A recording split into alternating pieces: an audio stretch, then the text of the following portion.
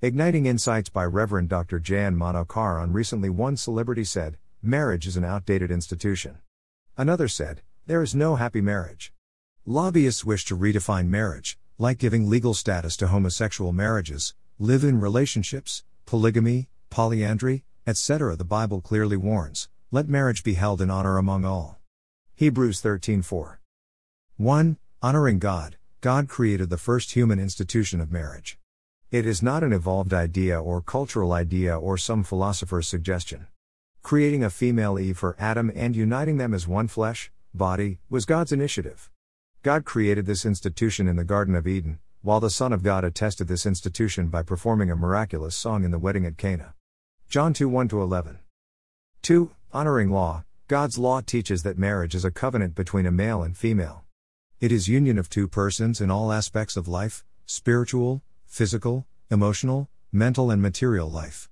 Monogamy is God's plan for families.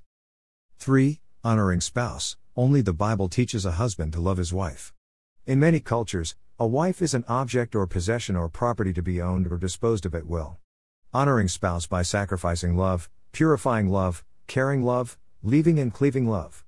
I Corinthians 13, Genesis 2:24. It is not power struggle or power play but mutual submission, obedience. Ephesians 5:21-23. 4. Honoring children. Home is where children are nurtured, strengthened, and taught to become great. The Lord trusted Abraham to teach his descendants the way of the Lord.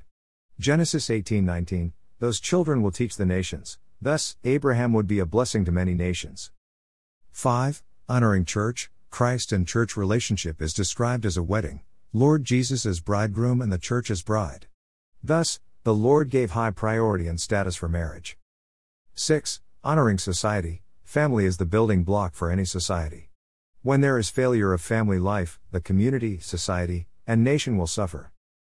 7. Honoring nation. Strong families make a strong nation. When citizens are loyal to their families, they will be loyal to their neighbors, community, and nation. Do I hold marriage in high esteem?